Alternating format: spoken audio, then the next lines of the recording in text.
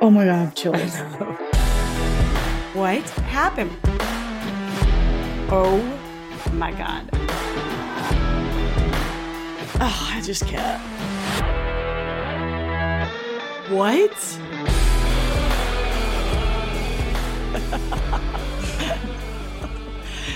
Oh my God. Hey, y'all. I'd like to apologize on Rachel's behalf because she's hungover today. I am so hungover. I can't. Y'all, it's my husband's member guest golf tournament, and that means it is day after day of parties and dinners and events and hungover. And she's telling her story today. So I get to sit pretty and just relax and criticize. Ooh, I'm going to criticize. Ooh, I'm going to be harsh on her. Listen, I'm aged City Johnson. Oh my God. And I'm like such a chump. Like, whenever I've been drinking, I pay the babysitter way too much. Like, I tipped $50 on top of her $25 an hour rate last. Like, I'm like, I am I'm going to have to take a loan out for all these babysitters this weekend. I can't. What? Like, tipping babies, I always do round up for sure. But like you $50. Yeah, you tip on top. They're pocketing it, all of it anyway. I don't know. Well, we were late. It doesn't go to a company. You're not tipping them. They're just the whole thing's a tip. Oh my God, I'm such a chump. I know that. I already know that. But I round up too, for sure. But you've rounded up like $200. And I'm like, wait. Okay. That was the very first babysitter I had. And then I went to pick up the kids yesterday, and I'm not kidding. My hair was not done. I was not dressed. I did have makeup on. And Charlie looked at me and goes, "Do we have a babysitter tonight?" I was like, merely because I have on mascara? Yeah, you do. Oh, buddy. Absentee parent. I'm just kidding. I was like, come Sunday, you'll have your parents back. I promise. Mm-hmm. I'm just kidding. They had so much fun. Oh my God. I have the most bummer story. Not my story today. Like, I have just this sidebar. What? I've been getting these alerts all week, and I'm like, I am not clicking on this article. I do not want to hear about it. Oh, yeah. But I could not avoid it last night. Mm-hmm. Do you know what it is? Alexis, whatever, who killed her baby. No. This made national news. A homeless man at Weaver Park, which is my kid's favorite playground. We go all the time. Murdered a dog. Oh, mine's way worse. But the owner was playing pickleball, and this angel fluffy dog was just tied up by the tree, minding its own business, and a homeless man came up and slit its throat. Oh, stop that. People jumped in and got him, and he's in jail now.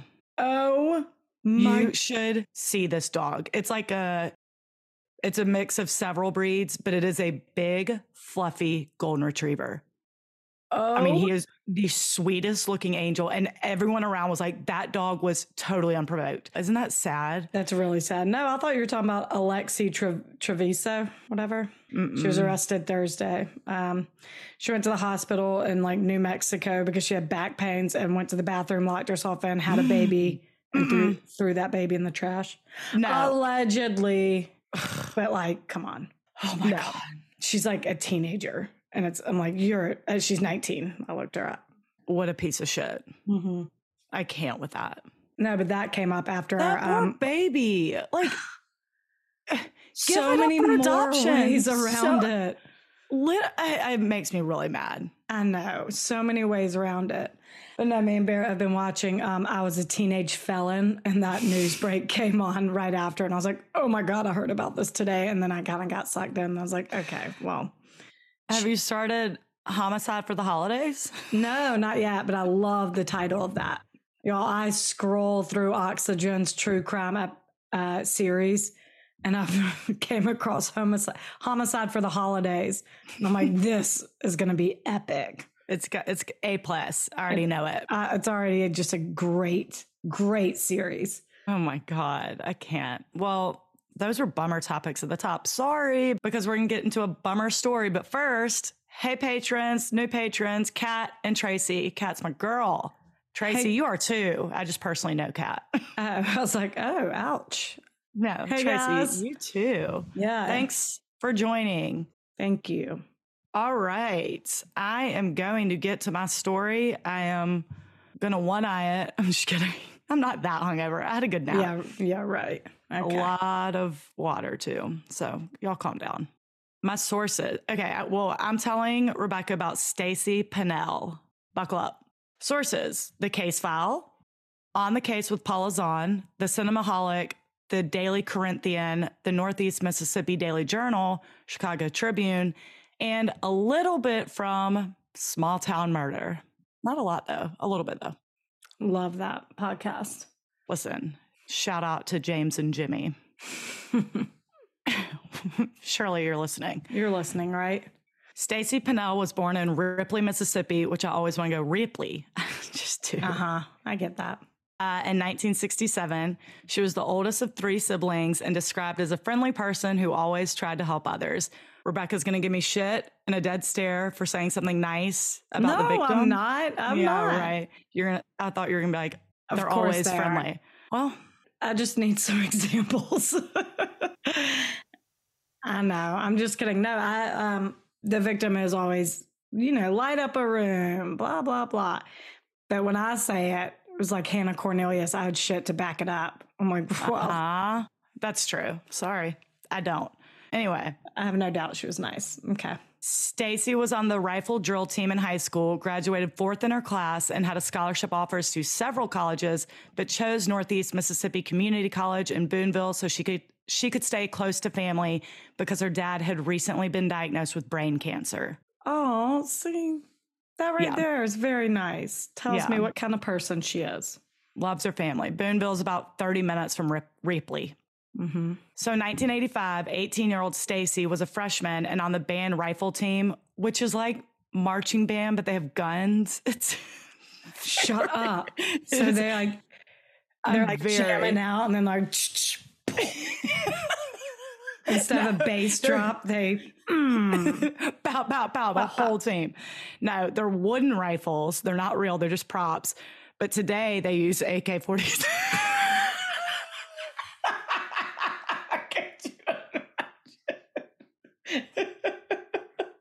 No, that's perfect. But today they use Uzis. And they are locked and loaded. Props my ass. Oh my God. I'm Could you sorry. imagine? Unfortunately I can. Yeah, no, that's true. They hand all these 18-year-olds AK-47s, right? Get out. It's halftime. Hurry. Okay, sorry. This is not a laughing matter. Now, in 1985, wooden rifles. Don't worry about it. I wonder if they still have that. Anyway. That's amazing. Stacie was living in Murphy Hall, which is an all-girls dorm on campus. And on October 8th, 1985, Stacie's roommate, Amy Wheeler, came back to the dorm room that night, and it was locked. Now, I'm going to explain the layout. Each dorm has 2 beds in it with 2 roommates, and they share a bathroom with their neighbors, and the bathroom connects the 2 rooms. So it's a Jack and Jill. Yeah. It's technically a suite, and it's a Jack and Jill bathroom. Yeah. So Amy comes home at like 2:30 in the morning, and the door's locked from the hallway, and she doesn't have her key. So she's knocking. Stacie isn't answering. So she figures she's asleep. So she goes to her neighbor's door, Stephanie Alexander, who's like their suite mate, so she can walk through the bathroom. Yeah. So she's knocking. Stephanie finally wakes up. She's like clearly been sleeping. She's out of it. She's like, sure, walk through. Stephanie and Amy walk into the room, and it's dark, but there's a little light from the bathroom, and they see Stacie lying on her bed. Her left leg is resting on the bed. Her right leg was down on the floor, and her top was pulled up, and her underwear was pulled down to her knees. Ooh. So they're like, holy shit, she must have passed out like this. Like, oh, yikes. God. So Amy goes to pick up her right leg to help her like get all the way in bed. Yeah. And she notices that Stacie's cold and heavy. Then she notices a ton of blood on her pillow. Terrified, she runs out of the room, this time using the door that just connects straight to the hallway, yells for help, and another student, Belinda Posey, comes out to see what's going on.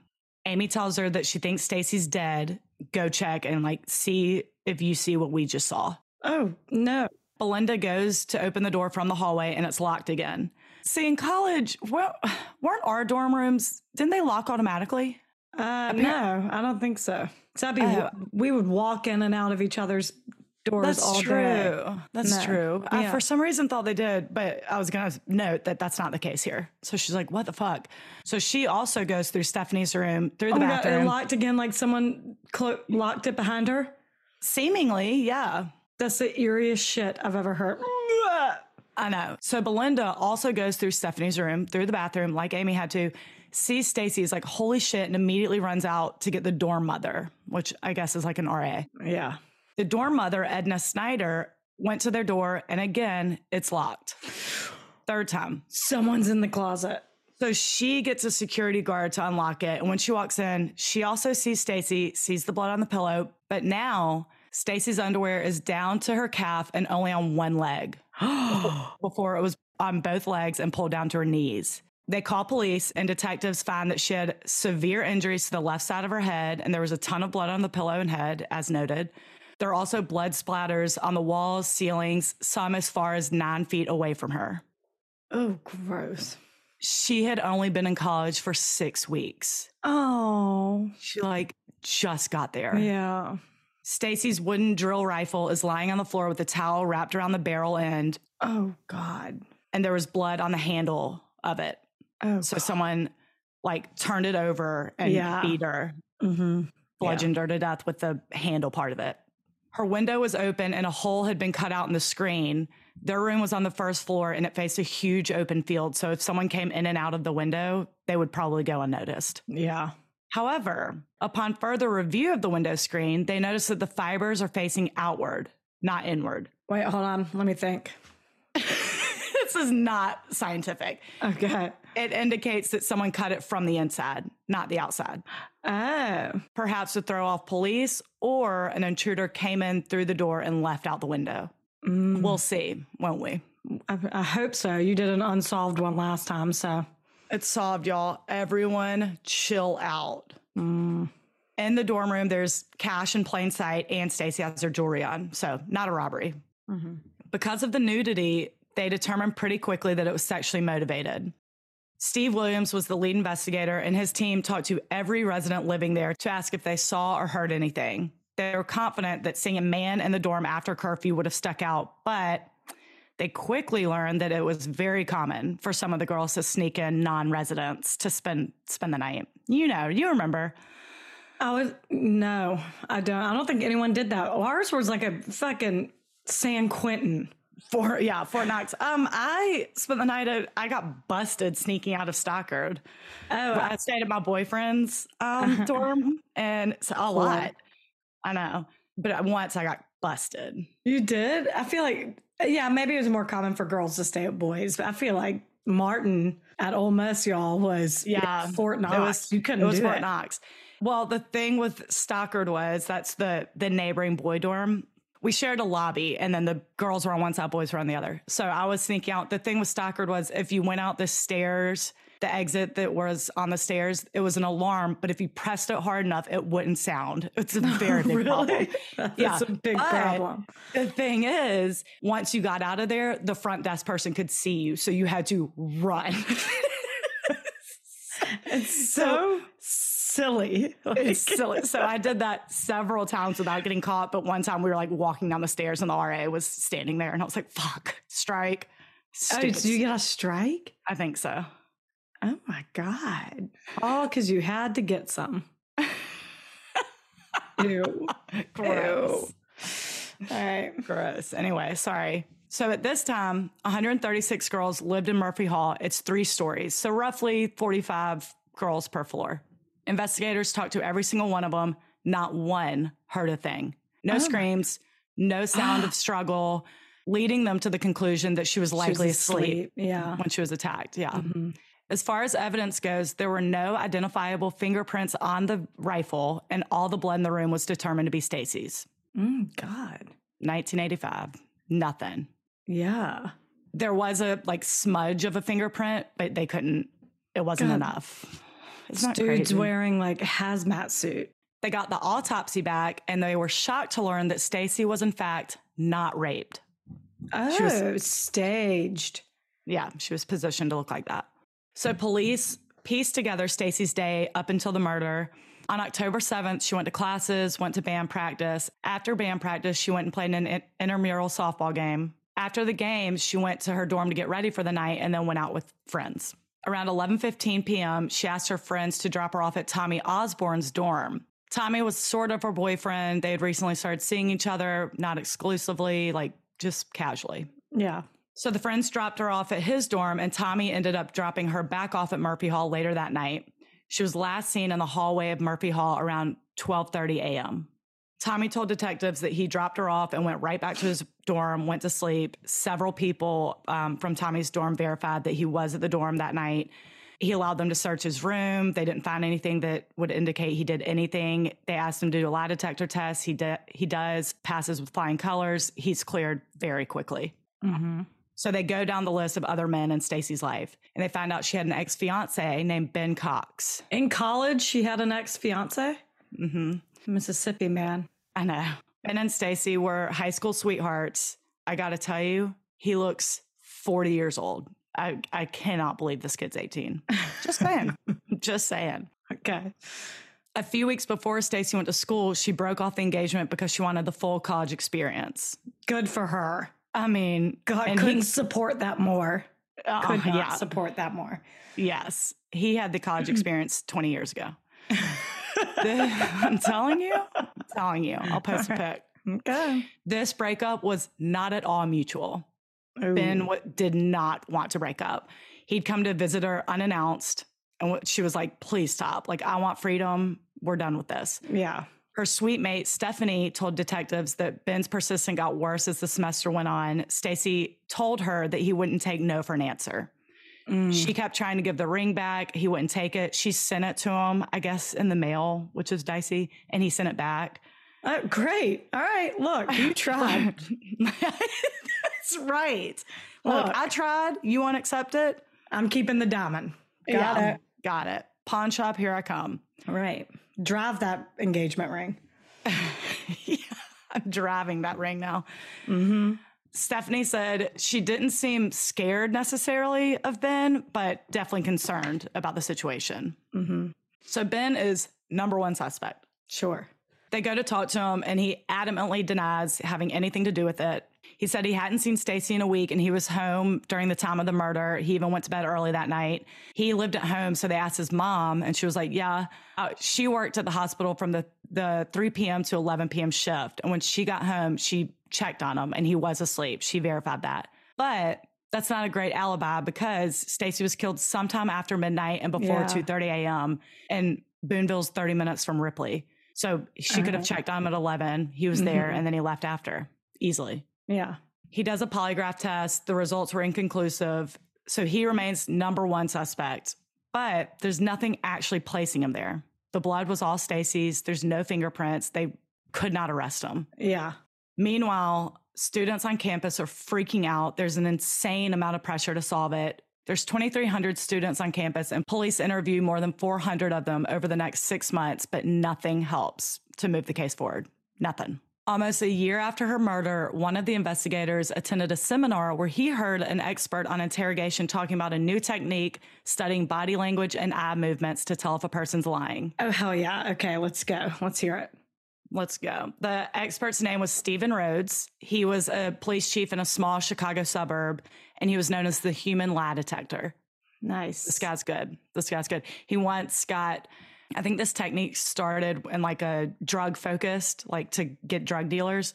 And he once got a very known drug dealer to not only confess, this is all one conversation, not only confess, but narc out 7 people. He's like, good. He's good. He'll get the truth. Okay. At this point, the lead investigator, Detective Williams, was like, we need something. So he calls Stephen to come down to Mississippi and help. And Stephen agrees. Stephen's technique is to, again, study body language and see if the person's lying. As mentioned, there are subtle indicators to tell when someone's lying, as we all know. Like when you say, if someone asks you a question and you say yes, but your head's nodding no. Yeah. And vice versa. Yeah. You know, simple things. but they get more complex. Detective Williams is very eager for Stephen to talk to Ben Cox and even tells him, our goal is for you to get Cox to admit this. That's what he told him. And Stephen's like, well, no, first. That's not. Yeah. He's like, no, I want to talk to everyone. Like, I'm starting from the beginning, not just the suspect. I want to talk to every single witness y'all talk to. He wanted to hear everyone's account of what happened from the beginning. So he talks to Stacie's roommate, Amy, first. He asked what she was doing that night, asked her to tell him about finding the body, recount everything. The whole time he's watching her like a hawk to see if she's lying. He said everything about her body language indicated she was telling the truth. She was upset, but her emotions were very appropriate, he said, and gave no signs of deception. He asked Amy if she had any idea who would want to kill or hurt Stacie, and she said no. Next, he talks to Stephanie, the suite mate. He asked her to walk through her entire day. She's going through it. She, too, is showing no signs of deception, totally honest. Then they get to the time of the murder, and she said she got to her dorm room that night. She went straight to bed, never even saw Stacie until Amy woke her up, and they went in the room and found her. Yeah. As they're talking, Stephen starts to sense something's wrong. She's withholding information. Oh. He asked her to walk through the part of the night where she got home and went straight to bed, and she gets to the part where Amy wakes her up, and this time she says, so I went back into their room with Amy. Oh. Stephen lets her finish, and then he steps out of the room for a moment and goes to get Detective Williams and said, the girl I'm talking to right now killed Stacie. Oh my God. Chills. That's my chills. Yeah. He said, you may want to come in here. Detective Williams was like, and everyone on the team was like, no, false. We have interviewed her several times. She has been extremely helpful. She's even called me to check in on the case to see how everything was going. Of course she has. Come on. Listen, that sure sounds like a red flag, but like if she were innocent, I would probably do the same thing. If my neighbor got murdered and there's no signs of a suspect and he clearly got in and out without being detected and literally lived next door to me, I would be freaking out too. So I'm like, that's not, and they're 18, you know, I don't know. You're just like, wait, is there any update? I would do it too. I would also do it if I were guilty too, though. Yeah, no. So Stephen went back into the room without Detective Williams and was determined to keep pressing her until he got the truth. Yes, Stephen. He kept asking her questions, but before she could answer, he'd stop her and say, nope, do not lie. He did this over and over. She would like not even get a word out. He'd be like, say, tell the truth. Do not lie. You're about to lie to me. Oh my God. I'd feel like a child in trouble. She eventually looked straight into his eyes and said, you can read my mind, can't you? And he said, yes, I can. And she responds, then you already know I did it. Oh no, that's when I got the goosebumps. That girl. How did he do that, you ask? Yes, I do ask. Okay. Early in the interrogation, Stephen asked her like standard baseline questions. What's your name? What's your birthday? What's your phone number? Where are you from? Mm-hmm. With every answer, she looked left. Then when he asked her to speculate how Stacie may have been killed, her eyes shifted right. And she said, I don't know. He asked, who do you think had the opportunity to kill Stacie? Same thing. Eyes went right. And she said, I don't know. Then he asked what she thought the motive was. Same thing. Eyes right. I don't know. That's when he got very specific with the questions and called her out on every single answer, saying, you're lying. Because she would start looking right before answering? Yeah, I'm getting. So, yes, this went on for 2 hours. And she finally concluded he was a mind reader and he confessed. Look, you're a psychic. What are we doing here? Yeah. This is called neurolinguistics. Yes, I know. This is called neurolinguistics programming. It's the way our brain processes different types of information and how it affects our behavior. It's complicated. There's a ton to it. But simply put, when you're recalling information, you look one way, typically. If you're like just recalling a memory or your name or phone number, if you're just thinking. When you're being creative and coming up with a story, it looks the other way, typically. So hers, she was like saying her name, phone number, everything. Looking left, that's her like recollection. Looking right means I'm getting creative in my head. Yeah. And there's like all these like typically right-handed people look to the right and up a little bit when they're recalling. It's like a whole thing. Oh it's my God, crazy. I'm obsessed with this. And I find myself doing it too. Like if I'm talking to someone and I'm thinking, like, I think I look up and left. Me too. Like, I was just thinking that. I wonder what I'd do if I'm lying. Hold on, let me see. You look cute today. You're a bitch. You're so dumb. You're so dumb.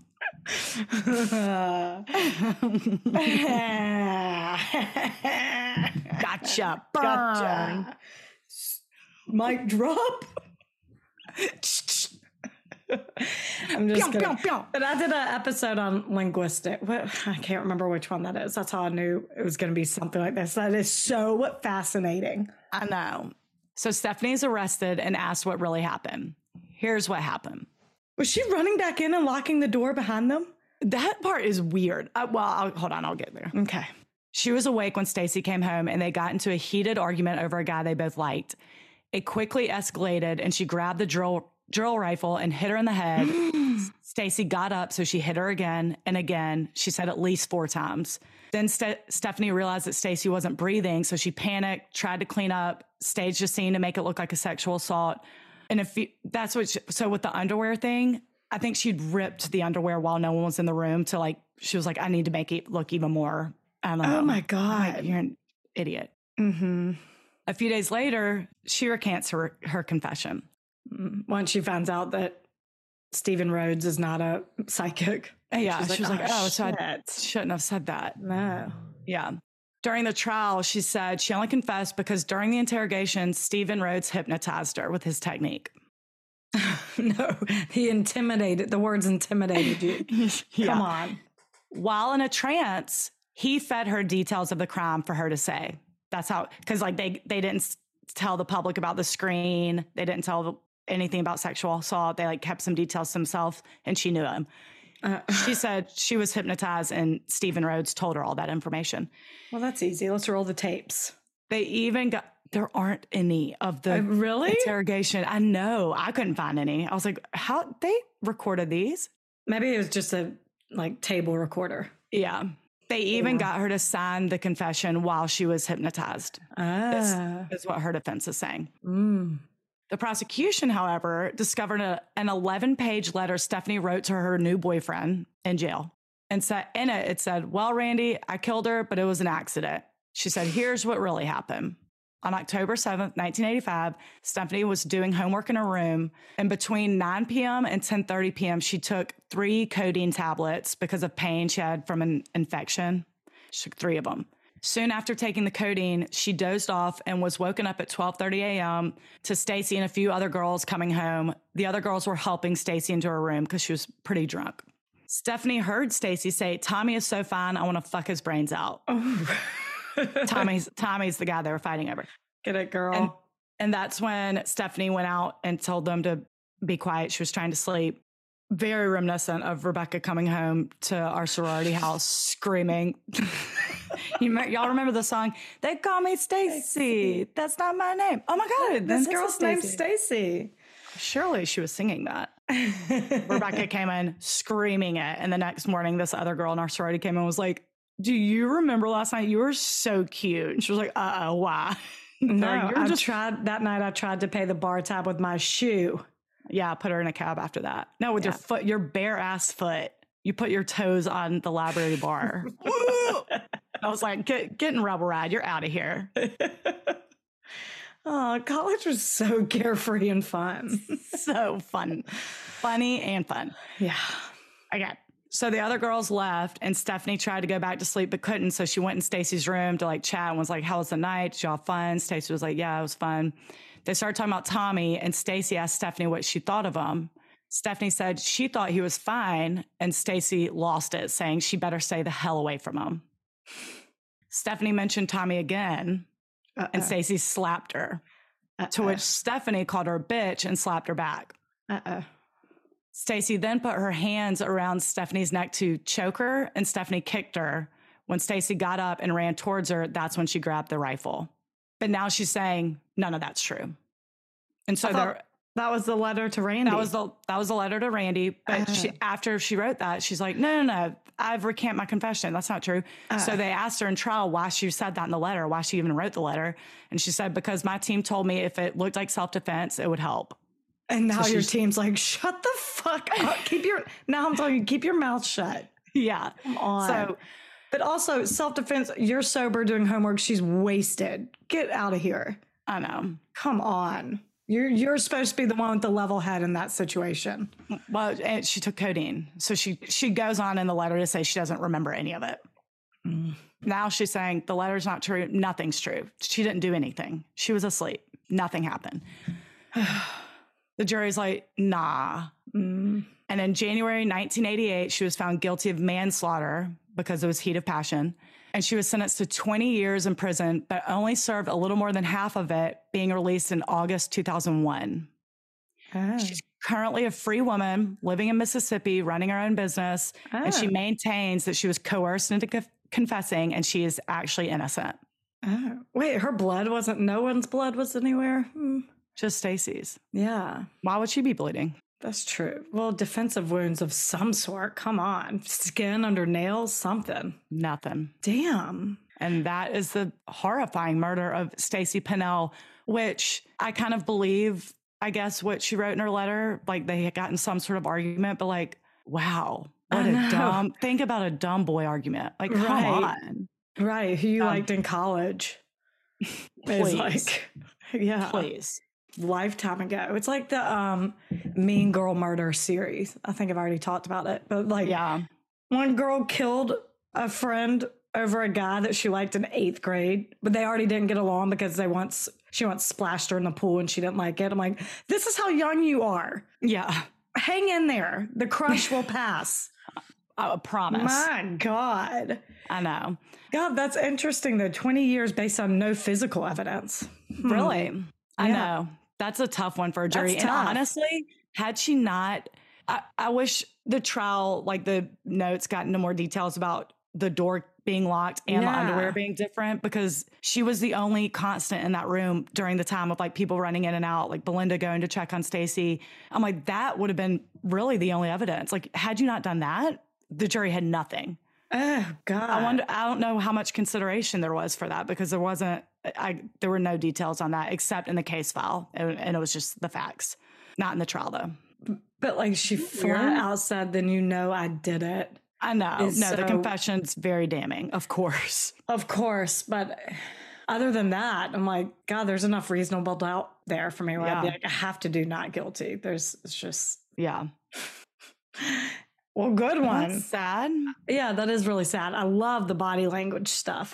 The eye movement stuff is crazy. That guy is badass. I know. Cool. Okay. Well, y'all keep telling people. Keep leaving those reviews. Let's climb up the Apple chart. Yeah. Thanks, y'all. Thank you. Y'all are the best. People are the worst. I love you. I love you so much. See ya. Bye.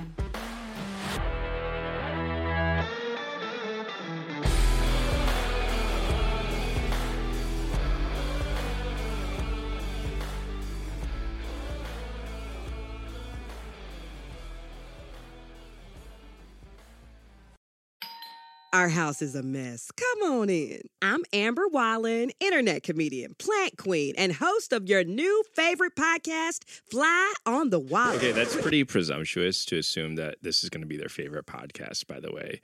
Like, come on, Amber. Anyway, that wasp that you just heard interrupt me is my husband. And co-host, Benjamin Wallen, also a comedian, and I host people at our home. I have a great wine collection in my cellar. Well, you mean not a cellar. The mini fridge? Yeah, it's a mini fridge. It's a mini fridge. New episodes of Fly on the Wallen drop every Wednesday. Listen in as we discuss relationships, books, and keeping our sweet baby kid alive while we make laughs on the internet. Subscribe to Fly on the Wallen wherever you get your podcasts.